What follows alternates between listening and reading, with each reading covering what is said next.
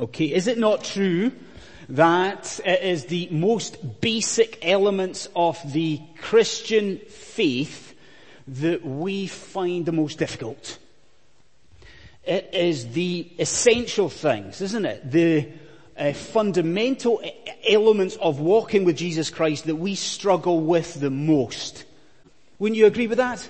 Like, we're actually okay when it comes to the elaborate things in the church. Let's take an example. Let's say, for instance, that we at LCPC were to organise a big all singing and dancing conference here in the centre of London. We'd invite all the big names, the famous sort of celebrity preachers, maybe from the States, wherever. We'd invite them here. We'd organise big conference. There would be enthusiasm for this, wouldn't there? Amongst ourselves in the congregation, we would have volunteers to host these big names. We'd have volunteers for the stewarding, for the publicity. We'd be excited about that. But what about the fundamental, ordinary elements of the Christian faith? Like, what about our own daily studying of the Bible? What about that? Or what about our own seeking of God in prayer? It's kind of a different story, isn't it? Isn't it the basic things? Isn't it the ordinary things that we actually find ourselves struggling with the most? Well, this morning in Mark chapter 11, we come to what is, I think, a massive moment for the people of God. It's a moment where the way that God's people approach Him, it changes. And it changes for forever and ever and ever. And what I want us to do is focus, yes, on what this Mark 11 is going to mean for how you and I worship God. Of course, we have to focus on that. But I think actually more specifically what I want us to do is focus on what this all means for how you, me, this church, how we pray. For what Mark 11 and these changes mean for how it is that you and I approach God and do so in prayer. Okay? So, I suggest that we turn back to Mark 11, to have it in front of us, and also that we notice, first of all, indignation at the place of prayer. There is indignation here at the place of prayer. What do I mean? Okay, I've said that this section is significant, really is a significant moment in Mark's Gospel. What I think I should add to that is that this is a section that has proved very problematic for a lot of people. It's really problematic for many people throughout the years. Maybe you see what I mean if you think about the first section and what happens right at the start of this section. What happens? Jesus, do you see how problematic it is? Jesus goes to a fig tree. We're told that the fig tree is out of season, and he's expecting to find fruit on it out of season, and when he doesn't find fruit, what does he do? He curses the tree, and he causes it to wither. Well, you can see maybe, can't you, how that's problematic. Some people say that Jesus is just here, he's being irrational. I read somebody this week who said that this is an example of Jesus' vindictive fury. Right? People struggle with this. Now, hopefully, we in here are agreed, probably not Jesus' vindictive fury, okay? We're probably agreed on that. But what is he doing with this tree? What's he doing? Why is he cursing the fig tree? There are a couple of things that you need to bear in mind if we're going to understand this. First is how the Old Testament prophets used to work. So, what was our first reading this morning? Much to poor Adrian's embarrassment, it was, do you see why I didn't do that reading this morning? It was Isaiah chapter 20, where what happened? Isaiah the prophet, he strips down and he walks around naked. Why? As a way of prophesying against Egypt. Now wait, do you see the relevance? Sometimes the men of God didn't just declare a message of judgment. What did they do sometimes? The men of God, they actually acted out a message of judgment from God. And do you see that that's what's happening here, Mark 11? That's what Jesus is doing. This is Jesus. It's an enacted prophecy of judgment. So at least we know that, okay? It's an enacted prophecy of judgment. Second thing that we have to bear in mind is this. What is called Mark's sandwich technique. Do you remember this from the start of the sermon series about 5 years ago? But do you remember Mark's sandwich technique? It's not not a new method for how he eats a roll or anything like that. The sandwich technique, what was that? Mark often begins a story in his gospel. But before he ends the story, he inserts another account in the middle to explain what's going on. You see the sort of meat in the sandwich. And do you see, if you look at your page, that's what he does here. Do you see it? Look at this. He begins the story of the fig tree, but before he ends the story of the fig tree in verse 20, what does he place in the middle? There's this explanatory account, an account of Jesus clearing the temple. That explains the fig tree. So the question you ask, the question that I ask is obvious, isn't it? How does Jesus clearing the temple courts, how does that explain the fig tree? Let's think of it like this. I don't know if you've got one of these kids' storybook Bibles kicking around at home. Do you? And maybe if you don't have it now, maybe you've grown out of it. Maybe you used to have. You know what I'm talking about at least, don't you? You know, the Lion Children's Bible, or maybe the Jesus Storybook Bible, something like, and I'm not knocking these, that's not what we've got them, we use them at home, not knocking it. But I'm sure you would agree with me that sometimes these books, they actually give us a false impression about certain Bible stories. Like, for instance, take what we're dealing with here. Now, what are we dealing with? What do we have to have in mind? Jesus clearing the temple. Do you see how it might get, think about a kid's storybook Bible. How would it portray Jesus clearing the temple? What would you have? What would the picture be? There'd be a drawing of Jesus, probably. And he would look angry. What else would you have in the kids' Bible? You might have at most like 4 or 5 people in the picture, wouldn't you? You'd have some guy changing money, some guy maybe selling some pigeons, and that would be your scene, wouldn't it? Maybe like 4 guys, 5 guys top. What I need you to appreciate is how wrong that is. Like, if we're going to understand this, you've got to appreciate the vast scale. Like, think first of all of the size of the area that we're dealing with. You see this temple clearing? Most likely it took place in what was called the court of the Gentiles. And you've got to believe me when I say to you, the court of the Gentiles was just massive.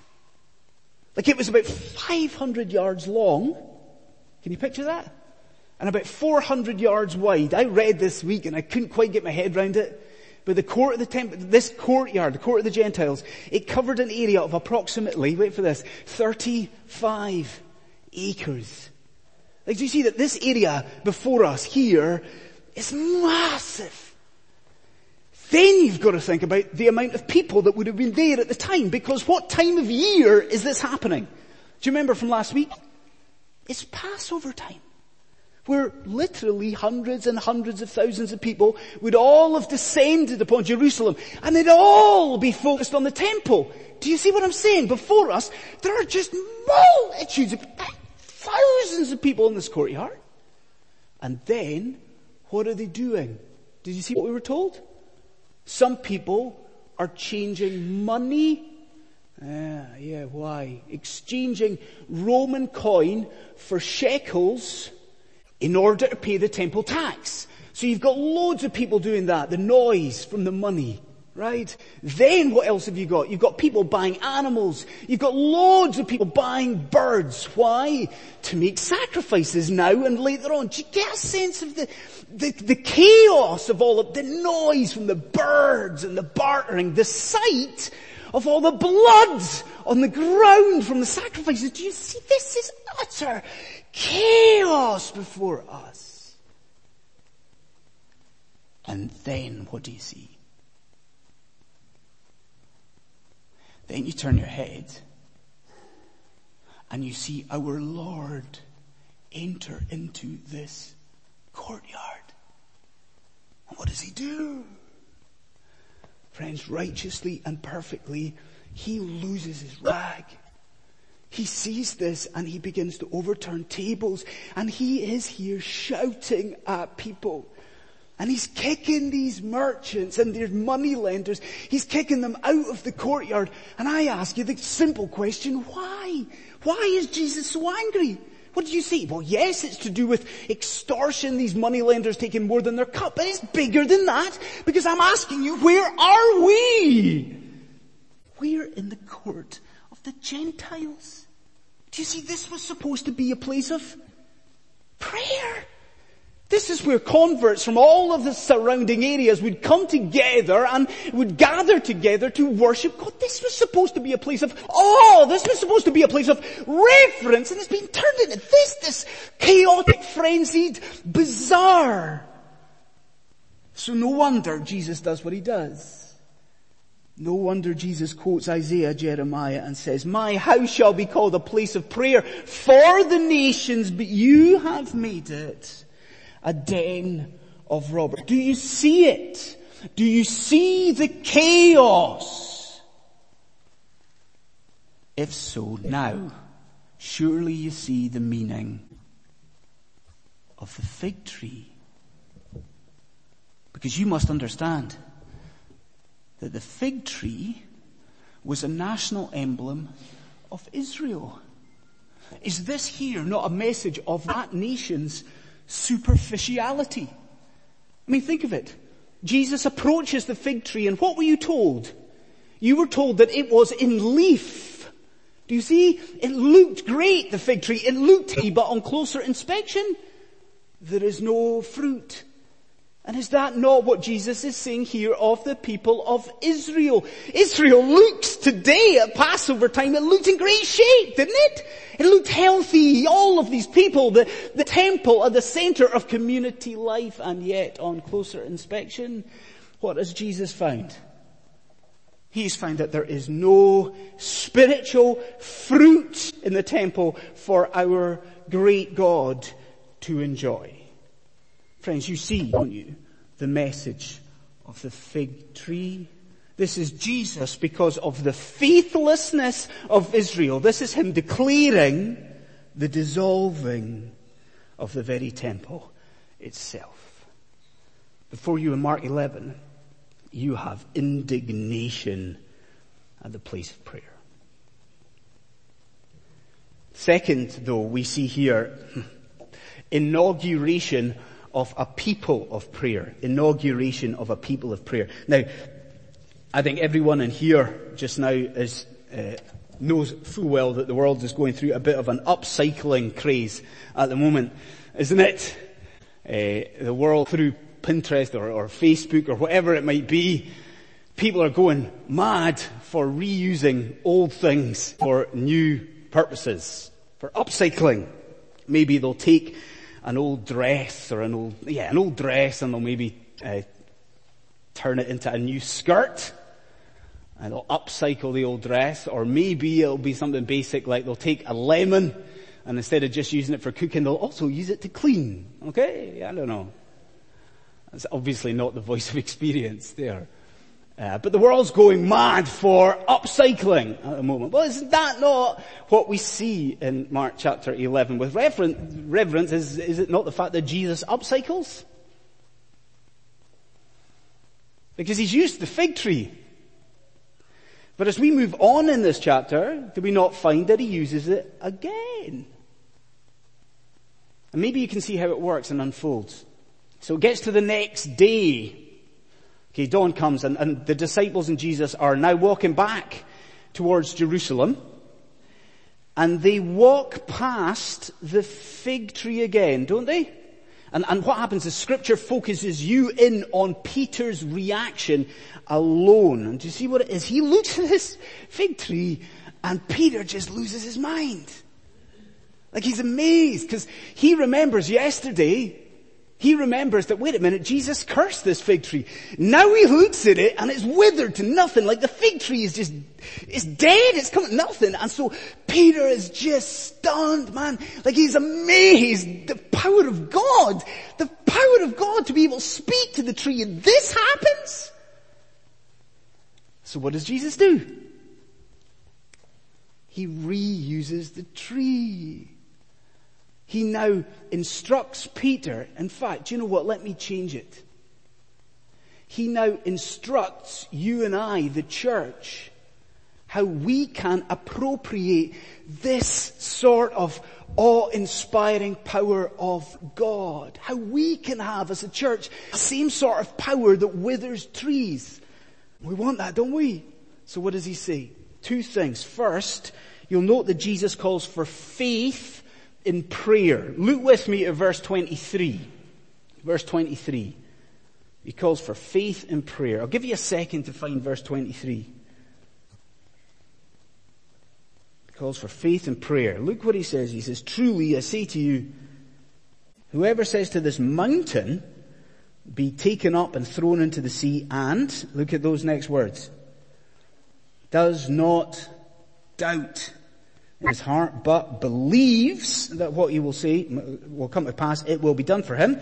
Keep going. Therefore, I tell you, whatever you ask in prayer, what's the next word? Believe that you have received it, and it will be yours. Do you see what it is that we're being told? We're being told that a lack of trust in God is a great obstacle to prayer. That when we pray, you and I are to believe, now listen to me, that if we lack faith, that it's got to be one of the very first things that we ask for from God in prayer. Because Jesus is saying, you want this sort of power that can wither fig trees, you pray with faith. So that's the first of the two things. The next thing he says, though, is he calls for not faith, but forgiveness in prayer. Now, come on, let's look at it. Verse 25. Give you a second. Verse 25. He says, whenever you stand praying, what's the command? Forgive. If you have anything against anyone. Why? So that your Father also in heaven may forgive you your trespasses. You see the message there, don't you? He's saying that bitterness too is a great obstacle. That if you and I are holding something against somebody else in our hearts, I think quite simply he's saying that God is less likely to answer our prayers. He's less likely to forgive us. And maybe you think, well, that sounds awfully controversial, doesn't it? But is it not even what you were taught in the Lord's Prayer itself? I'm pretty sure most of us in here were taught the Lord's Prayer either at school or Sunday school and church. But what are you commanded to do in the Lord's Prayer? We ask for forgiveness in the Lord's Prayer, don't we? But how? As we forgive those who trespass against us. Like, do you see what Jesus is saying here? Like, we want this power. Peter wants this power, the power withered, the power of God. How do we appropriate? Jesus says, you pray with faith and you pray with forgiveness. There is something else here though. On this past Thursday afternoon, just a couple of days ago, I prayed twice in close succession. And it was very different. Like the first time that I prayed, I was at home in the house, the manse in Woodford. And I walked into the study and I closed the door behind me. Just me in that study. And I've got a chest, like a small table in the study. And so I knelt at that table and I prayed. So you can see the scene. It is me and I'm praying in private, is me and God. But then I finished praying and I looked at my watch. I'm running a bit late, so I jumped up, left the house, I got on the tube and I came here to this building for the prayer meeting. Okay, where we gathered through in this room at the back on Thursday. And what did I do? I prayed again, but it was different. I was praying this time in the company of my brothers and sisters. I was praying with my family of faith. Do you see the point that I'm making here? There really are almost two types of prayer, aren't there? There's this idea of this personal, private devotion with God, but there's also a different idea, isn't there? There's this idea of corporate prayer, prayer with the church prayer, right? We wonder if you see that it is the second of those, this idea of corporate prayer that Jesus has in view in Mark chapter 11. Not private prayer, corporate prayer. Did you notice that? Did you notice he speaks of a man when a man stands to pray? The posture that a Jew would have in public prayer. Then throughout this section, he's also using the plural term right the way throughout the section. He's thinking about church prayer, corporate prayer, public prayer. And so I ask you this. Do you see the big picture of Mark 11? If nothing else, do you see what connects the temple clearing with the instructions Jesus is giving his church here? Do you see what's happening here? At this very moment in Mark chapter 11, Jesus is turning away from one praying community and he is creating something new. This is a seismic moment. This is a massive moment in the gospel. At this very point, he is turning away from that faithless praying community of the temple, and he is turning towards those who would go on to become the praying people of the New Testament church. It's that moment. Do you see it? Well, if you see that, maybe you also see what it is that Jesus Christ wants from you and me in this congregation this morning. Because you understand, don't you, that you and I are part of this New Testament church, this new praying community. So what does he want from London City Presbyterian Church? What would you say? Is it not that he wants the corporate prayerfulness of the congregation? Isn't that what Jesus wants? I mean, surely from this he desires that we are nothing like that temple community. He wants us, he wants you and I to be regularly, faithfully, enthusiastically coming together, gathering together to seek our God and pray. He wants the corporate prayerfulness of London City Presbyterian Church. So I stand before you and I ask, what do we do in response to that? Do we ignore it? Or do we endeavor to turn over a new leaf in the corporate prayer life of this congregation? Will we not do that? Because surely as you sit in this room just now, you can see why we've got to do it. You surely see from Mark 11, wait a minute, you see what's to be gained. What can happen if we gather together in faith and forgiveness and we pray? What happens? You see? We can move mountains. Like if we gather together as a congregation and pray, and we do so sincerely, and we do so through Christ, we do so with faith, forgiveness. Do you know what? See this up here? That can be jam-packed. Oh, people sitting along here, people sitting along there, people standing at the back. This place can be utterly full. And full of people who have been won for Christ through the amazing grace of Almighty God. In Mark chapter 11, there's indignation, but there is this inauguration of a praying people, a people of prayer. So, indignation, inauguration. The third thing that we see here is insight into the price of prayer. Insight into the price of prayer. Some people, more than others, are logically minded human beings, aren't they? Some people are really spontaneous and impulsive. Other people, though, are much more rationally minded, aren't they? They're much more logical, and they like things very much clearly set, clearly reasoned out. Is that you? I see some people smiling. Well, if you are one of these logically minded people, then perhaps you see the question the disciples would have been asking at the end of this portion of Scripture. Now think about it. Jesus has dissolved the temple. He's declared the coming dissolving of the temple. So he's done that. Then he's instructed them about prayer. What's the question they're asking? How do we pray? I mean, the temple was the place where they had their sin dealt with. The temple was the place where God dwelt amongst his people.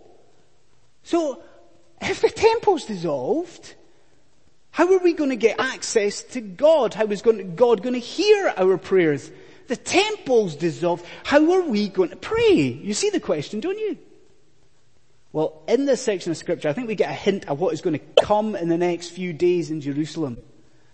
And I want you to look at it. There's a horrible phrase here. In verse 18. Oh, it's horrible. We're told that after Jesus, he's in the temple court, the court of the Gentiles, and he's clearing the temple. Do you see what it said? That the chief priests, they not only see what's happening. Look at that. They sought a way to destroy him. Isn't it? Don't you find, isn't that chilling? They sought a way to destroy him. And you know how that comes about. They have him arrested. They have him sentenced. They put him through that mock trial. They have him, now remember, righteous man, innocent of all the charges. They have him sentenced to death. And how? Now ponder it. Irony of it. They have Jesus himself hanged from a cursed tree. But what happens at the moment of his death? You know the story. You know exactly the story, don't you? What happens at the moment of his death? Upon the cross, his heart stops. And our Lord, his head hangs limp and he is dead. And at that very moment, a few steps away from the court of the Gentiles, that great, huge, thick curtain that separated the rest of the temple from the most holy place, what happens to it? You say it tears. It tears, but it doesn't tear partially, does it? A tear does not appear in that veil. The whole great curtain itself, it rips, it's ruined, it's rent, it tears from top to toe, destroyed that curtain. And you see in that, don't you, the significance of Jesus' death. Because of the cross, friends, there was no more need for what? For the temple tax. There was now, because of the cross, no more need for all of these animals and sacrifices. Why? Because look at the cross. Now, the atoning price had been paid. You see, no more need for the temple tax. Now, because of the cross, look, the true Passover lamb had been slain. Do you see what I am saying to you? Now, forevermore, it was Jesus who'd become the place of access to God. Not the temple. Jesus, the access point to God. Now, even us, even you and I, Gentiles, we could have this precious, intimate access to God through the blood of his eternally beloved Son. It is Jesus who is the access to the throne room of our God. And so I ask you this morning, do you have that access? I mean, are you a born-again believer in the Lord Jesus Christ and therefore today living in the permanent presence of Yahweh? Is that you? If not, surely you want that this morning. But if it is you, then don't you cherish anew this wonderful intimacy you have with God? Don't you value and cherish prayer? I mean, come on, through Christ, you and I, at any point, at any time, anywhere, we can speak to our God. Isn't it beautiful? But I am with this. You can see in front of me just now that today is our communion service. And the Christians in here today, in a moment or two, what we're going to do is we're going to gather at the table of the Lord God Almighty. Well, I wonder if you would do this with me today, if you're a Christian. At the table, would you ponder and remember the great cost at which this privilege of prayer was bought? Would you at the table close your eyes, bow your head, meditate upon the great price that the Lord Jesus Christ has had to pay? The Puritan, a man called John Preston, he said this. He said, prayer is a privilege, but it is a privilege that has been purchased by the blood of Jesus. Do you see it? You're able to pray. How? How can we possibly speak to God? How can we possibly pray? We can pray because just as the blood of those animals flowed on the floor of that court in the temple, so on the eve of the Passover, the blood of our Savior, it flowed. The blood of our Savior, it merged with the earth outside Jerusalem. And why? All for you. Like all for the church, all that we might have today, that perfect, beautiful, intimate access with our holy triune God. You're with me when I say, what glory, aren't you? You're with me when I say, what amazing grace. Let's pray.